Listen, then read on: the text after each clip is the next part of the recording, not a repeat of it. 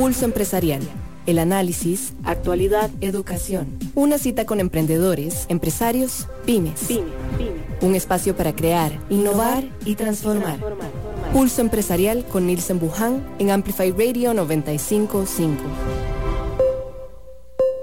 Buenos días para todos, bienvenidos. Gracias por acompañarnos en mañana de miércoles. Gracias por estar también en sintonía de Amplify.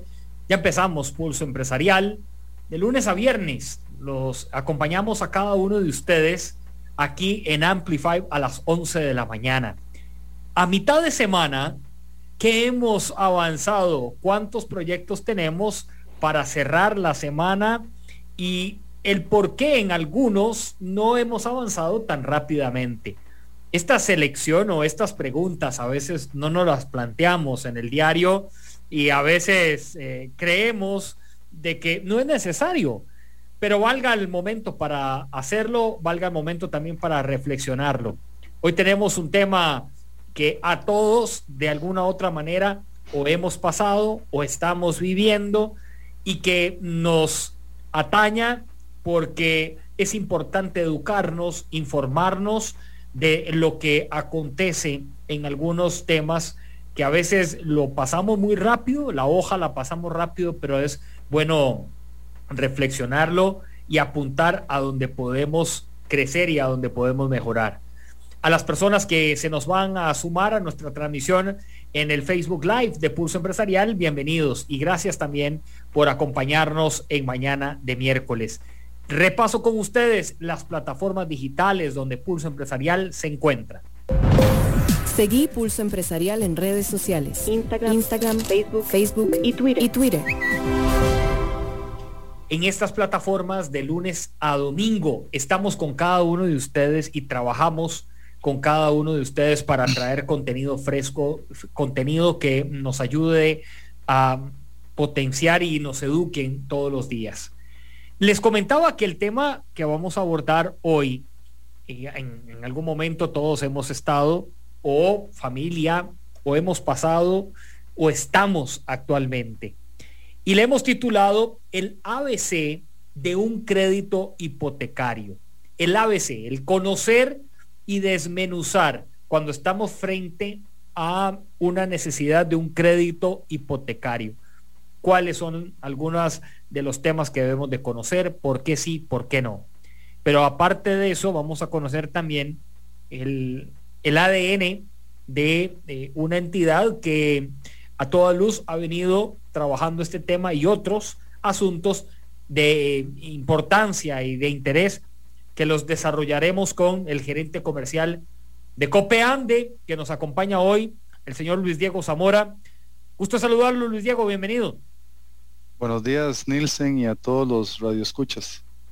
Gracias por acompañarnos en esta mañana. Antes de entrar en detalle con el tema de fondo, Copeande, gerente comercial, las tareas son múltiples, Luis Diego, hoy día.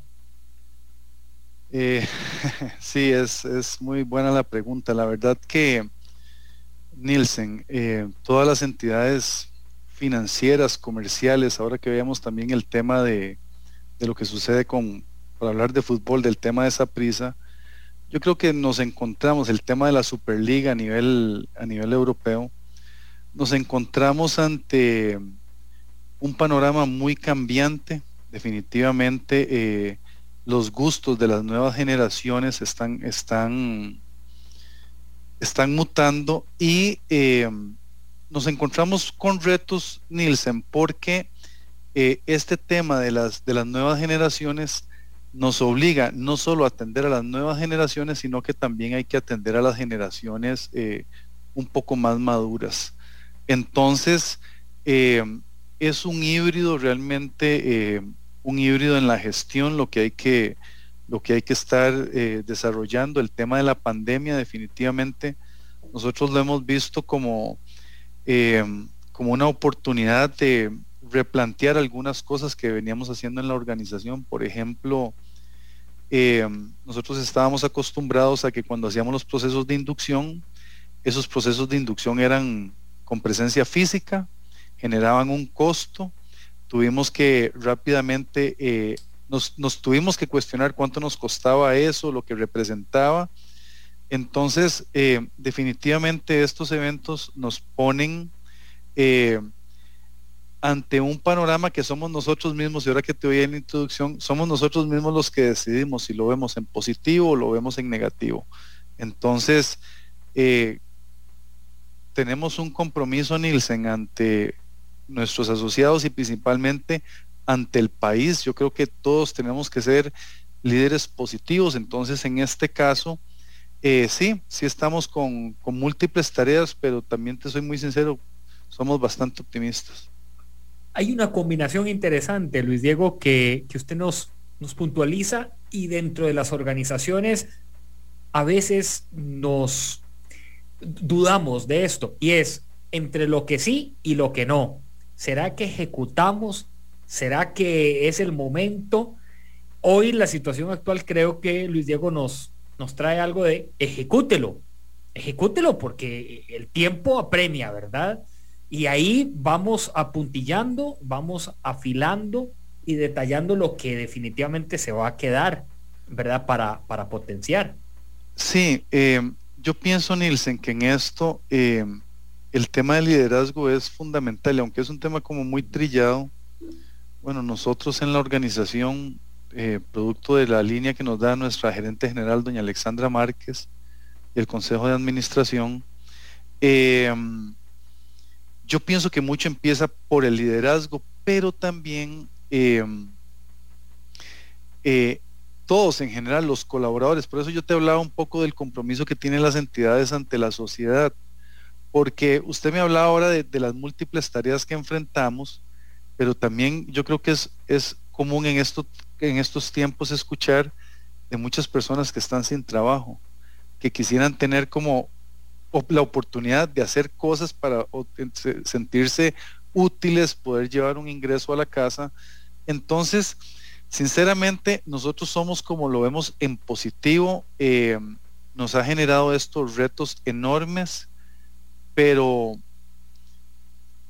la pandemia para nosotros viene a representar una oportunidad de ver cómo ser mejores, y la organización se encuentra en un proceso de apertura.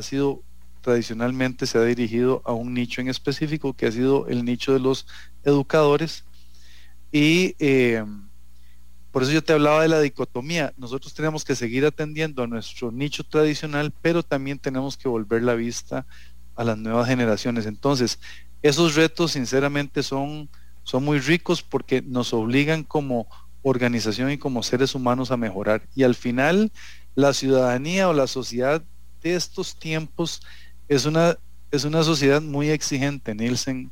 Uno lo ve en las redes sociales, cualquier pifia de cualquier persona en cualquier tema, personas públicas, uno ve cómo la sociedad se vuelve tan estricta, digamos, esa tal vez es la parte fea, mas sin embargo, también hay que ver que eso nos obliga a todos a ser mejores.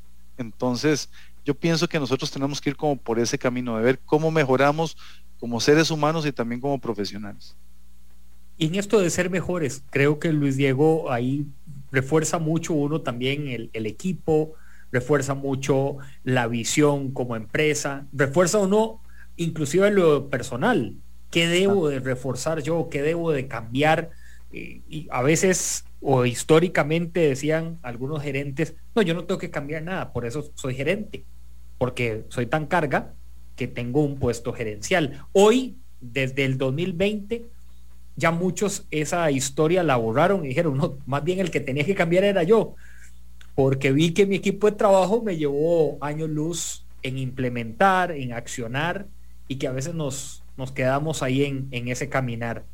Usted, y quiero tomarme unos minutos porque en esta introducción ya vamos a entrar a la parte de fondo de nuestro tema hoy, del ABC de un crédito hipotecario, pero Luis Diego, tomar el control y el manejo de una organización en la parte comercial, y también de estar en representaciones y participar en juntas directivas, darle respuesta a los asociados, no es tarea sencilla. ¿Cómo lo ha venido organizando Luis Diego para decir, bueno, Nielsen, sí, la situación actual me trajo otro esquema y aquí voy sacándolo poco a poco? Nielsen, esa pregunta me parece muy interesante ahora que estamos compartiendo con los radioescuchas y quienes nos siguen en redes. Estaba pensando en algo mientras hablabas y era de que todo este tema, digamos, de la automatización, de la digitación, del tema de la tecnología, yo considero que uno de los valores diferenciadores más importantes de los profesionales para mí tiene que ser el tema humano. Ahora que decías de los retos que tenemos con los equipos y para liderarlos, en el caso particular, algo que me gusta mucho tratar de hacer es la famosa expresión de arrollarse las mangas. Es un tema trillado, pero no a todos los gerentes nos gusta hacerlo. Y si hay algo que los equipos de trabajo reconocen y valoran, definitivamente es un gerente comprometido, un gerente que no está solo en su oficina, sino que realmente está con sus equipos de trabajo. Entonces, implica un esfuerzo importante. Eso yo lo expreso como, es como entregarse realmente, es como entregar algo de uno para tratar de compartir, y algo que yo trato de hacer, digamos, y que me parece que es algo que sucede también en la organización. A nosotros nos interesan los profesionales, pero también nos interesan las personas, y yo digamos que tengo como una máxima, y es que a mí me gusta que las personas que trabajan conmigo, digamos, vienen en una situación, pero nuestra obligación es tratar de hacerlos que ellos crezcan como personas y profesionales. Entonces, ya no solo se trata de una transacción económica, de pagarle, de que pasó la semana o el mes y la remuneración económica, sino también es ver cómo con colaboradores podemos hacer que ellos sean más integrales. Ellos van a ser los futuros jefes no solo los futuros jefes, van a ser los futuros líderes de este país. Entonces yo creo que las generaciones maduras sí tenemos una responsabilidad. No sé si has visto, y yo creo que todos lo hemos visto, cuando a veces vemos algunos memes de como cuestionando que las nuevas generaciones tal vez no han profundizado en algunas cosas, entonces porque son un poco más superficiales en el tema tecnológico.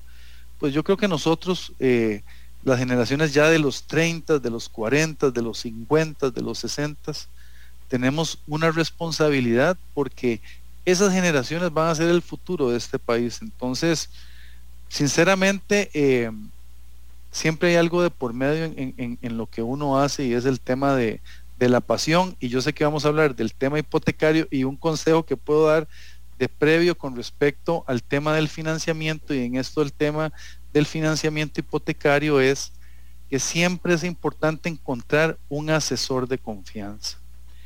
Usted sabe que, digamos, en la jerga, digamos, de la industria financiera, siempre se conversa del tema de la confianza, y a veces es más importante tener un asesor confiable que una tasa de interés o unas condiciones. Entonces, para ir induciendo el tema, definitivamente el tema de la asesoría y el tema de la fiabilidad, creo que es de los elementos más importantes, principalmente en la decisión financiera más importante en una familia, que por lo general es el crédito de la hipoteca.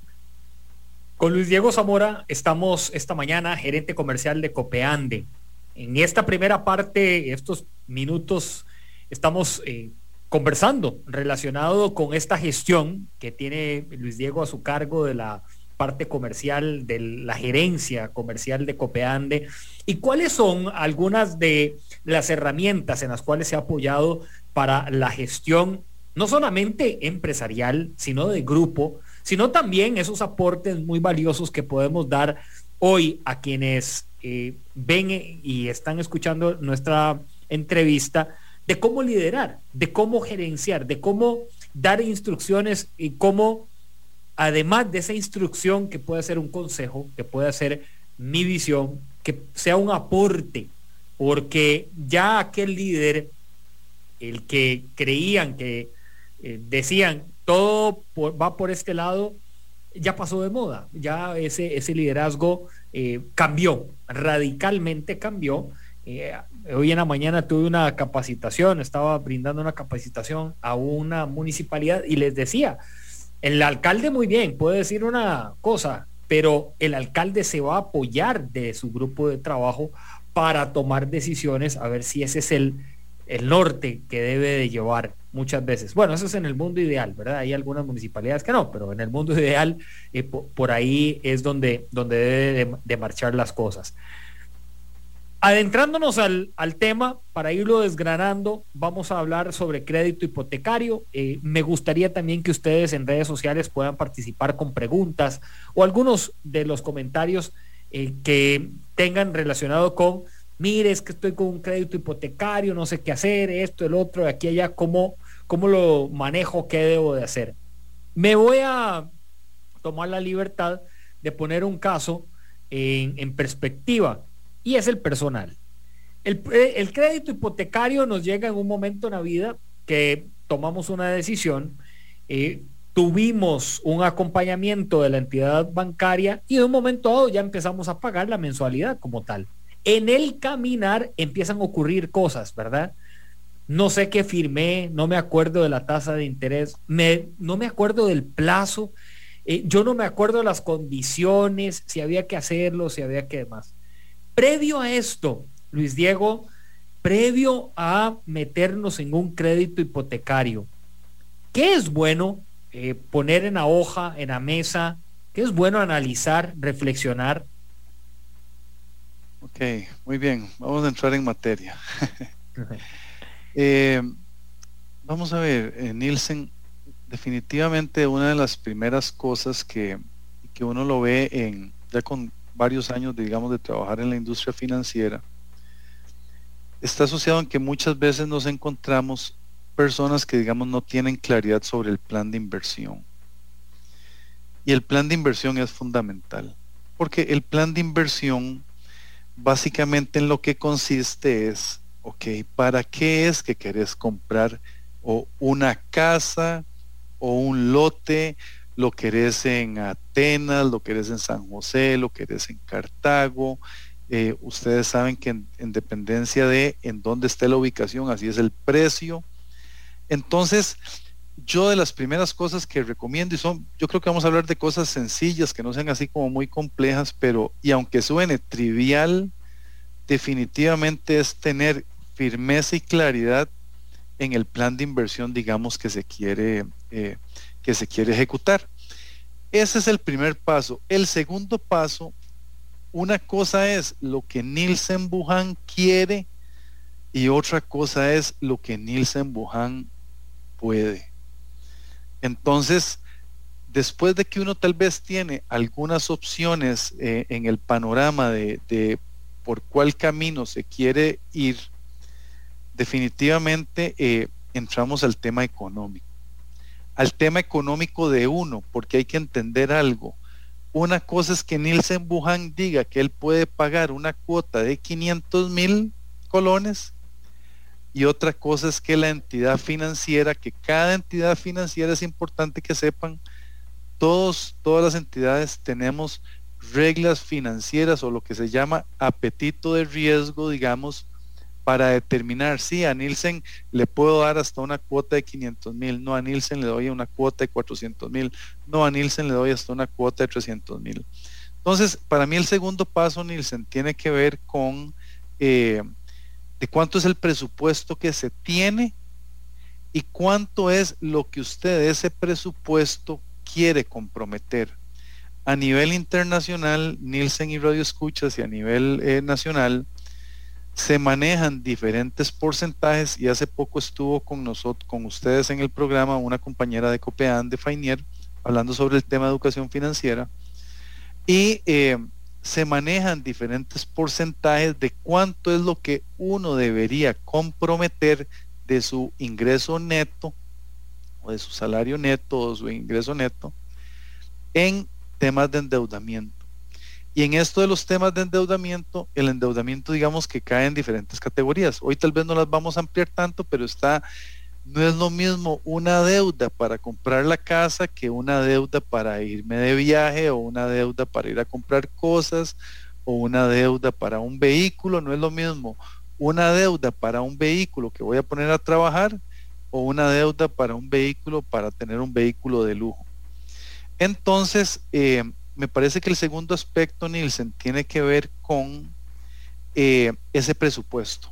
¿Cuánto es lo que yo creo que puedo comprometer en un proyecto de esta índole, recordando que posiblemente es el proyecto financiero más importante de una persona o de una familia? Y ahí, Luis Diego, perdón la interrupción, Claro. y ahí nada más para repasar algo que me parece fundamental hoy. Analicemos si la finca, la casa, la bodega, bueno, para ese que estamos pensando, para un crédito hipotecario, para el proyecto lo necesitamos. O sea, realmente del 1 al 10, ¿qué escala? Porque nos podemos ir porque, ¿verdad? Voy a mencionarlo, por impulso, porque de Luis Diego es que compró una casa allá en Cartago, y yo también. Yo tengo que ponerme al corte de Luis Diego.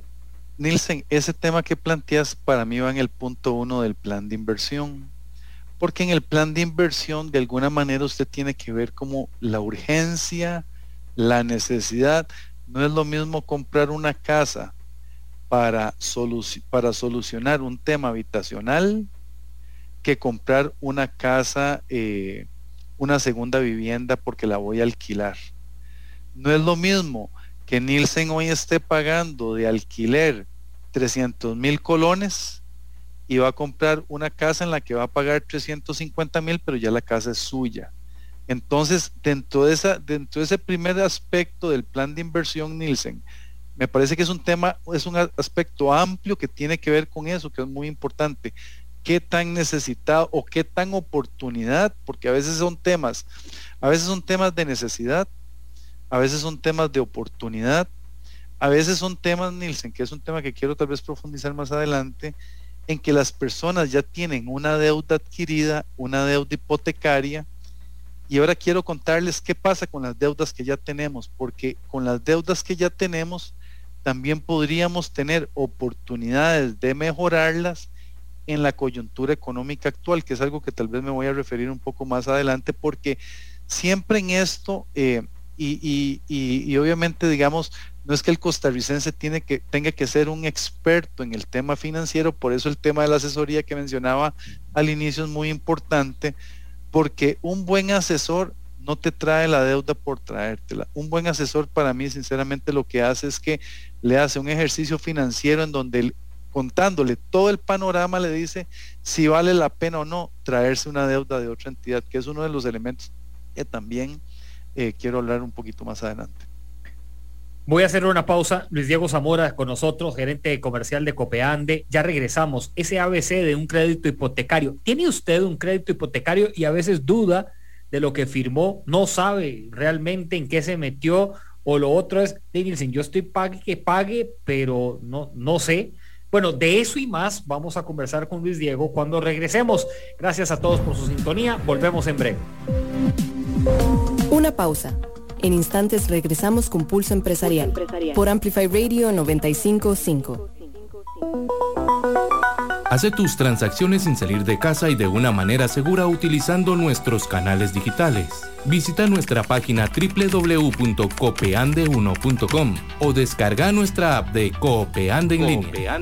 En Copeande estamos uno a uno con vos. Papi, ¿cómo cuántas llantas caben en un pickup como este? ¿Qué? Unas 20 tal vez. Entonces la campaña de Fundayantas y Riteve llenó como 4,000 pickups. ¿No ve que ya han recolectado 82,000 llantas? Ah, sí, leí que las convirtieron en combustible alternativo en Cemex. Y con esto también cuidaron el ambiente, evitando más de 3,000 toneladas de CO2. ¡Qué chiva campaña! De verdad que la unión hace la fuerza. Con el apoyo del Ministerio de Salud, MINAE, ICOINS y CEFIA. Hace tus transacciones sin salir de casa y de una manera segura utilizando nuestros canales digitales. Visita nuestra página www.copeande1.com o descarga nuestra app de Copeande en línea. En Copeande estamos uno a uno con vos.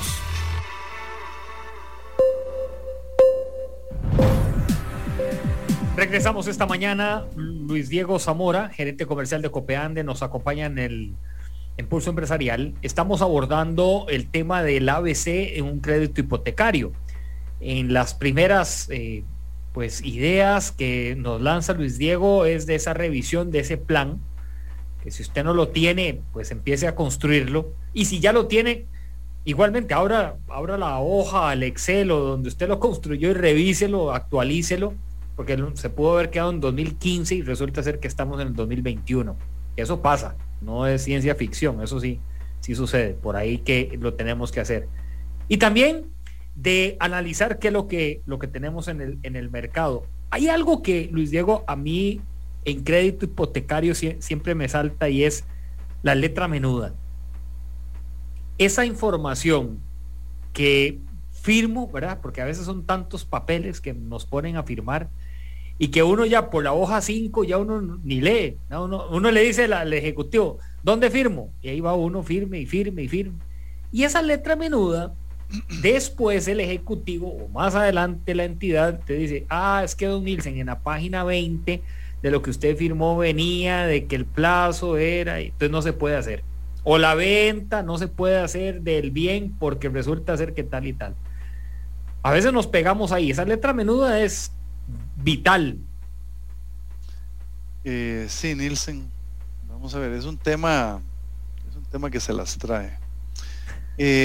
Sí, aquí digamos mi recomendación tal vez ante esa situación que no la vamos a corregir ni usted ni yo.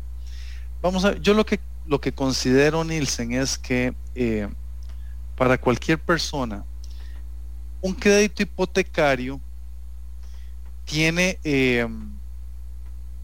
algunos elementos que son fundamentales, digamos, en este caso sería en una escritura, que es lo que por lo general se firma cuando se está haciendo un crédito hipotecario, es una escritura, es el documento en donde quedan todas las cláusulas. Y aquí entramos en algunos temas que son importantes, Nielsen, y voy a aprovechar como para profundizar un poco. El primero es con respecto a la tasa de interés. Y aquí, si quisiera dar como un tip o una oportunidad, digamos, de mejora para todos, una oportunidad como de ponerle atención, es que en la industria financiera, me parece, o cuando vamos a adquirir un crédito, no necesariamente la cuota o la tasa de arranque debe ser el factor de la decisión, Nielsen. Y yo pienso que aquí es donde muchos, digamos, la gran mayoría posiblemente caemos, porque uno se pregunta, ¿por qué el crédito hipotecario es la decisión más importante? Bueno, es la decisión más importante porque por lo general es la casa de habitación la que está de por medio, y también, Nielsen y Radio Escuchas, porque es un crédito a largo plazo. Y en este largo plazo me refiero a periodos de 30, de 25 y de 20 años. Por lo general es la norma, digamos, de la industria. Entonces, muchas veces nosotros decimos, ok, el crédito de Copeande en este momento, la tasa de interés de arranque es del 7,5% anual. Y ya uno se queda con eso en la cabeza.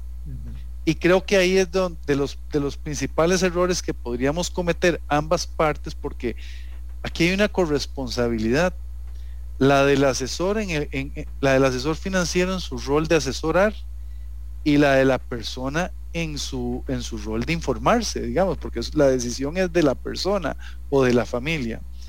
Entonces, con respecto a ese rubro, que sí viene en toda escritura, mi recomendación es tratar de entender y conocer cuál va a ser la modalidad que va a regir a la tasa de interés en el plazo total. Te voy a explicar por qué. Y voy a hablar tal vez de un producto nuestro, así para mencionarlo, porque creo que nos va a servir para entender. Las entidades financieras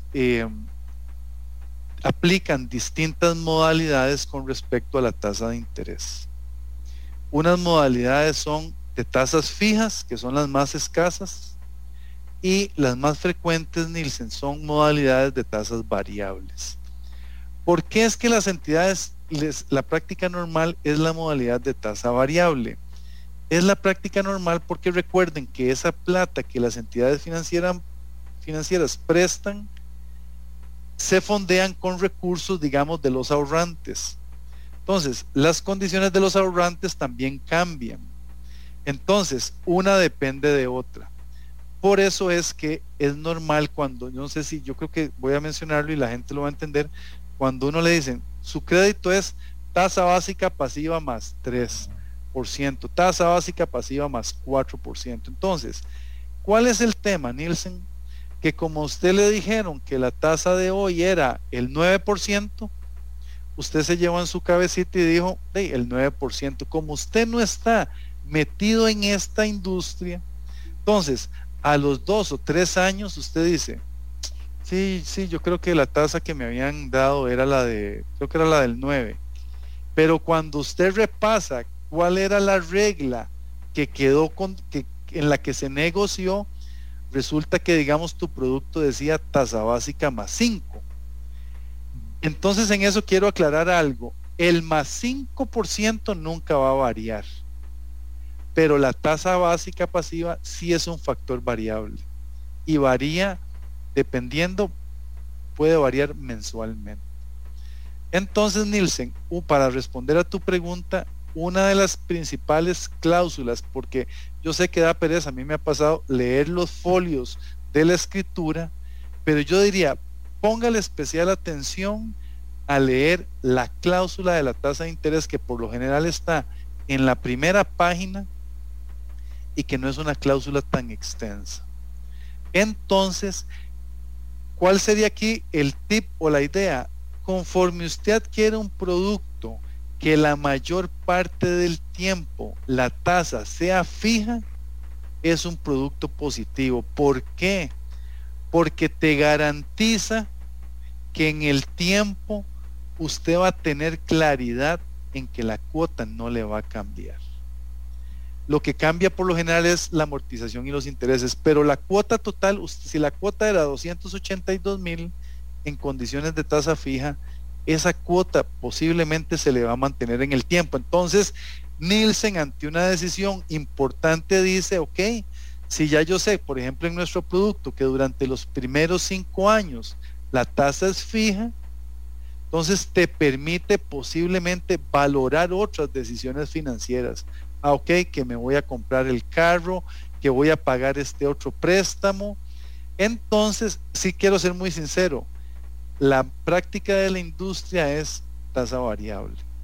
Entonces, ante tasa variable, la cuota cambia. Y ahí creo yo, para darte la palabra, Nielsen, es donde tal vez a veces uno le pierde el rastro. Entonces, de la escritura, definitivamente el tema de la tasa de interés, tener claro el plazo. Hay un elemento que a veces nosotros pasamos la vista por encima, pero que yo diría que le pongamos mucha atención, que es el tema de los seguros. Definitivamente, vamos a ver, por lo general, las organizaciones financieras por lo general dan como 3 tipos de pólizas. La póliza de incendio cuando hay una construcción, la póliza de vida, que es póliza de vida es ante fallecimiento o a veces por incapacidad total y permanente, y la póliza de desempleo. A veces nosotros esa parte de los seguros tal vez viene más adelante, Nielsen, y no lo leemos, pero yo recomiendo leer y subrayar esa parte, porque cuando hay un incendio, cuando hay un fallecimiento, o en estos tiempos de que a veces hay como incertidumbre con respecto a los trabajos y nos despiden, se puede activar la póliza de desempleo. Yo creería que es como de lo fundamental. Lo otro, tal vez son cláusulas ya de rigor de las entidades, pero si al menos entendiéramos esas, creo que tendríamos como un mejor panorama. Lo otro es, como último consejo, por lo general las entidades nos entregan una copia del documento, Nielsen. Entonces, uno lo tiene en resguardo en un lugar seguro. Entonces yo creo que es importante que con alguna frecuencia uno vaya y repase las principales condiciones de la escritura, porque por ejemplo ahorita Copeán de Sala saca una feria, una promoción. Yo debería ver qué condiciones tengo yo. ¿Me sirve esta promoción? Mira, me voy a ahorrar 2 puntos, 3 puntos, creo que me puede servir. Entonces, porque a veces no sabemos, uno le dice, ¿y qué tasa de interés tiene usted, Nielsen? Y Nielsen dice, no me acuerdo, porque no es el mundo de las personas. Entonces, tener la escritura en un lugar seguro creo que es un buen consejo, porque nos permite ir a repasar las condiciones. Luis Diego Zamora es el gerente comercial de Copeán de esta mañana con nosotros. Estamos conversando de ese ABC de un crédito hipotecario y darle pautas, y nos está también retroalimentando a quienes manejamos crédito hipotecario en qué fijarnos, en qué detallar y por qué es tan importante. Aquí voy a aprovechar para saludar a Carmen Navarro, que está en sintonía. Jaime Pereira nos hace una consulta. Dice, tengo una casita en Heredia. ¿Puedo hipotecarla para hacer una segunda planta aunque yo no viva en la propiedad? Excelente pregunta. Muy bien, vean. Bueno, primero saludar a don Jaime, así entendí que es el nombre de la persona. Jaime, vamos a ver. Va a depender de la entidad financiera, porque las entidades financieras tienen diferentes reglas con respecto a cuando o la propiedad no está a su nombre o usted no reside en ella. En nuestro caso, digamos, no tendríamos ningún inconveniente. Eso por lo general se denomina o un crédito de remodelación o es una ampliación. Lo que vas a hacer, entiendo, es una segunda planta. Entonces no habría ningún inconveniente, es un crédito hipotecario. Por lo general, los créditos de construcción, Nielsen, consideraría yo que dentro de la gama de crédito hipotecario es el crédito hipotecario más complejo, porque el crédito de construcción requiere de algunos trámites que hay que llevar ante la municipalidad, ante el colegio de ingenieros.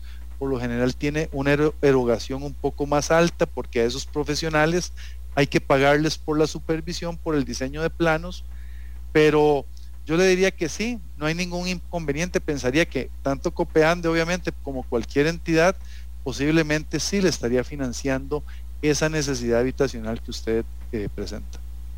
Y también aprovecho, María Rodríguez dice, excelente cooperativa y tema. Aquí está nuestra amiga Mariana Herrera, que está siguiendo nuestra transmisión y que nos dice que es un tema tan necesario. Sí es necesario, además de escudriñar más, porque nos podemos ir, como decía Luis Diego ahora, con ese pensamiento de que la tasa es un 9% anual y no escudriñamos el comportamiento de lo que acontece a partir de que salimos de la entidad financiera.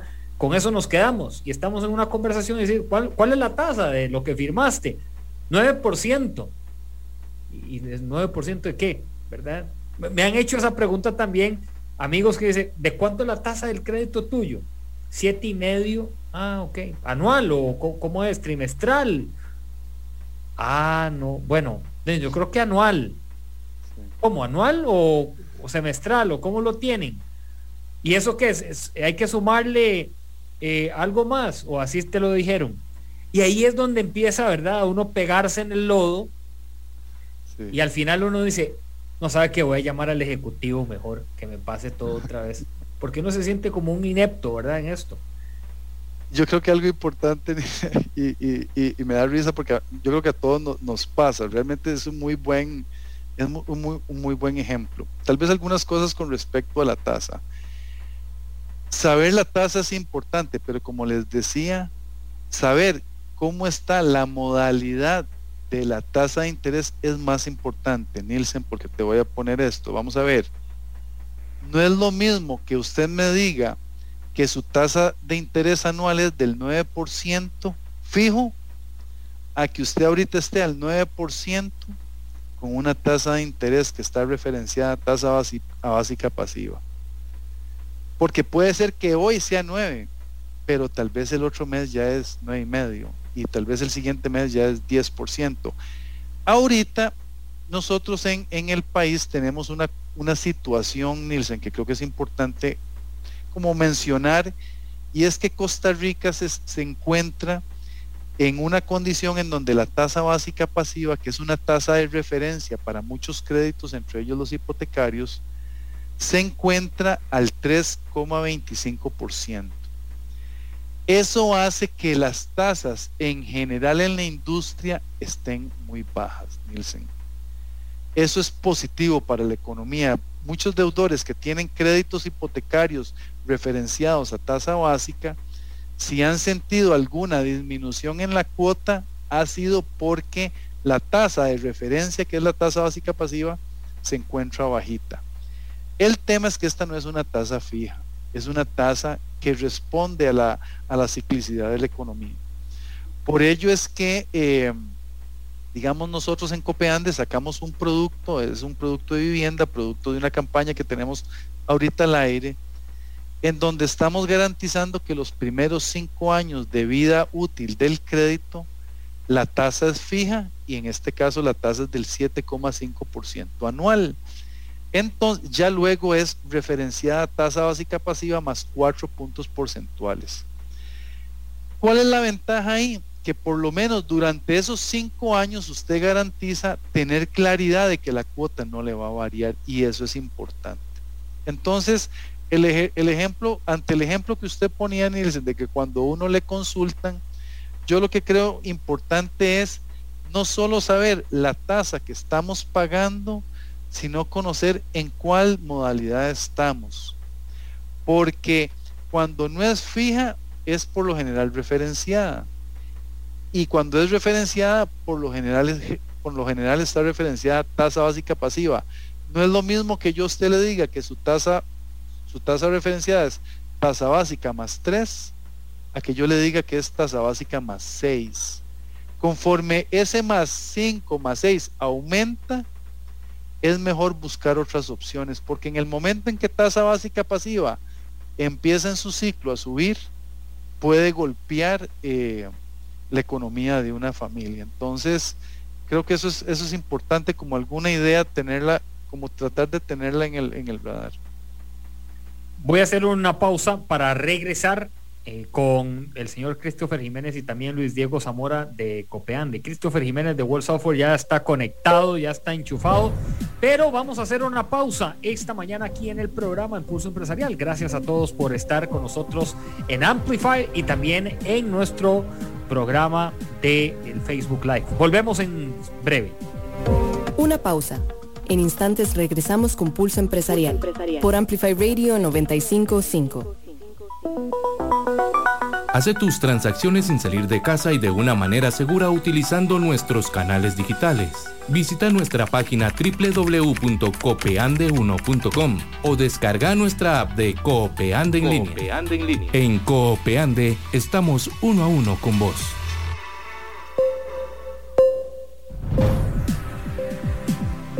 Regresamos esta mañana y les recuerdo también a cada uno de ustedes que brínquese la fila. En Riteve ahora usted puede pagar la revisión desde su casa. Fácil, rápido y sobre todo muy seguro. Ingrese a riteve.co.cr y llegue directamente a las líneas de inspección para hacer la revisión de su vehículo en riteve.co.cr. Vamos a traer también nuestro segmento que trabajamos todos los miércoles aquí en Pulso Empresarial. Transformando. Pulso Empresarial. Transformando. Tenemos a el señor Christopher Jiménez de Walk Software. Bienvenido, Christopher, gracias por acompañarnos. Un gusto saludarte hoy, Nielsen, y a los invitados y a los escuchas de hoy. De verdad deseosos de compartirles otro tip. Creo que el de hoy es muy importante para absolutamente todos los negocios, entonces vamos a dejar la bola picando, Nielsen, como todos los miércoles. Hay un reto, ¿verdad?, que nos vas a plantear. El reto es de si conocemos o no a veces las aplicaciones. Exacto. Hay un factor con las aplicaciones móviles, Nielsen, que en el mundo de hoy y al menos en las empresas de tecnología lo tenemos muy claro. Son necesarias. Todo el mundo necesita o interactúa con aplicaciones móviles todos los días. Puede ser aplicaciones que nos ofrezcan un servicio, por ejemplo, los servicios de películas, de videos o incluso las redes sociales. Todo el día pasamos interactuando con aplicaciones. Pero ¿qué pasa, Nielsen, cuando nuestro negocio en específico requiere de una aplicación móvil propia? ¿Cuáles son los beneficios de que nuestro negocio cuente con una aplicación móvil? Les voy a dar unos cuantos, ¿verdad? De los muchos que pueden ustedes verse beneficiados de que su negocio cuente con una aplicación nativa en los teléfonos, es decir, que podamos descargarla de las tiendas de aplicación y que pues podamos poner a funcionar cada dispositivo de cada persona en función de nuestro negocio. La primera, Nielsen, es que tenemos un canal más de comunicación con la gente. Las aplicaciones no solo nos permiten el hecho de interactuar con las personas, sino que el factor, por ejemplo, de las notificaciones o el hecho de poder notificar a los usuarios directamente desde una aplicación nos facilita montones. El hecho de difundir, el hecho de poder llevarle a la gente información específica, de que la gente pueda hacer transacciones nuevas dentro de las aplicaciones y que pues constantemente estén en ese contacto con nuestra empresa. El segundo precisamente va muy ligado a eso, que es la utilidad que nosotros le damos a la aplicación. Si nosotros vamos a crear una aplicación sin ninguna funcionalidad más allá de lo que tenemos, por ejemplo, en un sitio web o cosas por el estilo, la recomendación de los expertos es deténgase. La aplicación debe tener una funcionalidad extra. Comodidad, por ejemplo, es una de ellas. El hecho de que una persona pueda tomar una aplicación, realizar un pago, que pueda hacer mediciones, reportes, que pueda tener información a la mano, es lo esencial.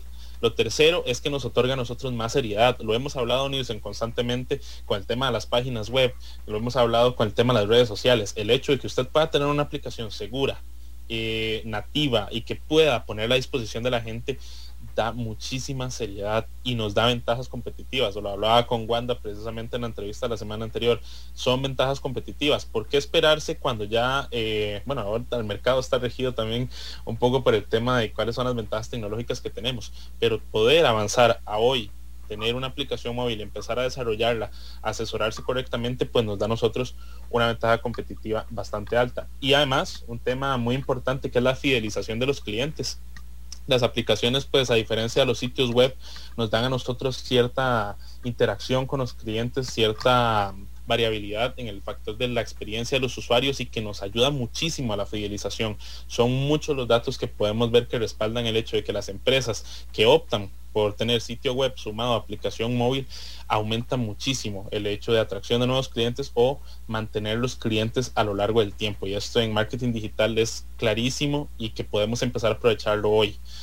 No es nada del otro mundo, usted se puede asesorar y puede empezar a buscar la funcionalidad que más se adapte a su negocio para poder tener una aplicación móvil propia, que usted pueda empezar a sacarle provecho a este tipo de herramientas, que pueda ponerse hoy a competir con herramientas vitales para el mundo de hoy como son las aplicaciones móviles. Christopher Jiménez de Walk Software, igualmente es decirle a todos que esto que nos ha compartido Christopher acerca de la importancia de las aplicaciones y por qué tener aplicaciones propias está en nuestras redes sociales de Instagram, Facebook y Twitter, también de Pulso Empresarial, para que ustedes compartan ese material que Christopher nos ha venido a aportar esta mañana. Un fuerte abrazo, amigo, gracias por compartir esta mañana y estos valiosos consejos. Un abrazo y hasta la próxima. Muchísimas gracias. Gracias, Christopher. Voy a entrar a nuestra sección de cierre de programa. Luis Diego, ¿vio qué rápido se fue el programa? Se fue. Imaginaba que íbamos a hablar de tantas cosas y sinceramente creo que hablamos del 1% de las cosas, pero creo que nos da la oportunidad y me parece importante, bueno, primero felicitarlos por el espacio, Nielsen.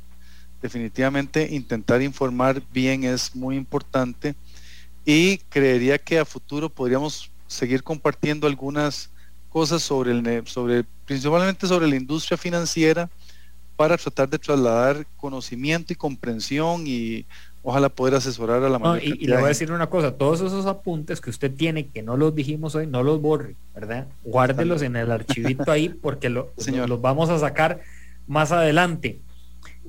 voy a invitar a Luis Diego a nuestra sección de cierre de programa. El taller del maestro, Pulso Empresarial.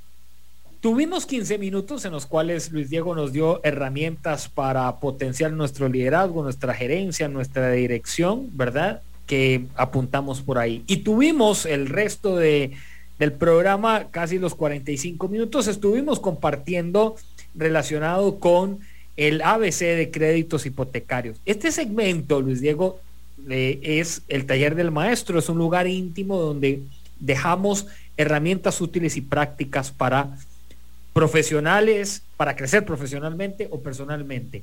¿Qué quisieras compartirnos esta mañana de lo que hemos hablado, conversado y analizado? Podría ser una lectura. Lo que usted guste, esto es abierto, esto es su lugar ahí, las llaves usted las tiene, ahí ya está empezando a entrar al taller del maestro. Voy a compartir una lectura, Nielsen, que me parece que es de mucha riqueza. Dice: tus hijos son pobres o ricos. La riqueza no es una condición material, es un estado del alma, producto de la educación del carácter. En el mundo hay niños pobres y ricos. Los pobres tienen un carácter sin educación.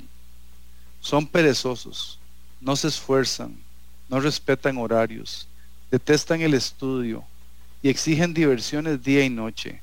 Se sienten merecedores de todo. Son exigentes y groseros. Siempre obtienen lo que desean a base de llorar o fingirse enfadados. Sus padres aprensivos los miman en exceso y les dan de inmediato cuanto piden. Así se vuelven pobres. Nunca llegan a conocer el valor de las cosas. Poseen muchos juguetes con los que no juegan. Se hacen descuidados y destructores. No saben ahorrar y nada les causa ilusión. En su pobreza simulan ser más ricos que los demás.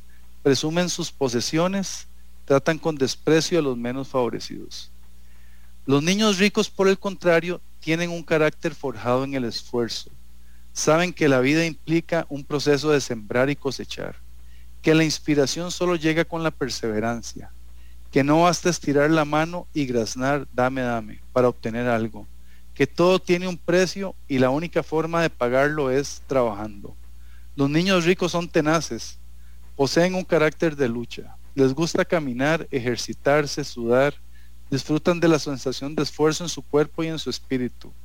Poseen pocos juguetes, pero aprecian los que tienen, los cuidan, los organizan, son creativos con ellos, les sacan el máximo provecho, esperan las fechas importantes para solicitar el regalo que tanto anhelan, pero se conforman si no lo reciben y siguen siendo felices. También ahorran dinero para comprar algo que les ilusiona. Los niños ricos jamás practican la ostentación de clases sociales. Son sencillos y nobles. Se ha dicho mucho sobre los métodos para hacerse millonario, y los padres se obsesionan con heredar dinero a sus hijos. Pero ha llegado el momento de establecer una verdad concluyente. Solo educando el carácter de los niños les proporcionaremos riqueza real. Y yo de esto, bueno, aparte que soy papá de un hermoso niño, de Gabriel, me encanta la lectura, Nielsen, porque habla del tema de forjar el carácter. Y vos al inicio hablabas del tema de los retos, de lo que estamos enfrentando, y como sociedad nos estamos acostumbrando a tener las cosas fáciles, y ante cualquier cosita nos comportamos como niños berrinchosos. Y muchos de nosotros y nuestros antepasados, con mayor razón, han construido un país hermoso a punta de mucho esfuerzo, de madrugar, de trasnochar, de tener varios trabajos. Yo creo que cuando uno recuerda las historias de nuestros padres, de mi madre que está en el cielo, y de nuestros abuelos, en las condiciones en las que ellos se criaron, fueron condiciones de mucha escasez. Entonces, tenemos una responsabilidad, ahora que hablábamos del tema del equipo, con nuestros compañeros, con nuestros colaboradores, de forjar un espíritu de lucha, de no acostumbrarnos a que todo va a ser sencillo. y principalmente también los tenemos con las generaciones de los niños, en donde fungimos como padres, tíos, padrinos, amigos. Entonces creo que a raíz del espacio que me abrís, te agradezco sinceramente, porque es una lectura que me conmueve, y creería que en el estilo de liderazgo de hoy necesitamos gerentes sensibles. Creo que es un buen detalle. Luis Diego Zamora, gerente comercial de Copeande. Este es el primer capítulo porque ni siquiera arrancamos los otros. Sí, nos queda para la próxima. Te mando un abrazo. Gracias, Luis Diego, por compartir estas excelentes herramientas. Y nos vemos en una próxima. Igualmente, a todos ustedes, mañana vamos a tener también entrevista, conversación a las 11 de la mañana aquí en Amplify. Los espero. Síganos en redes sociales como Pulso Empresarial. Feliz día para todos, pura vida. Que Dios los bendiga.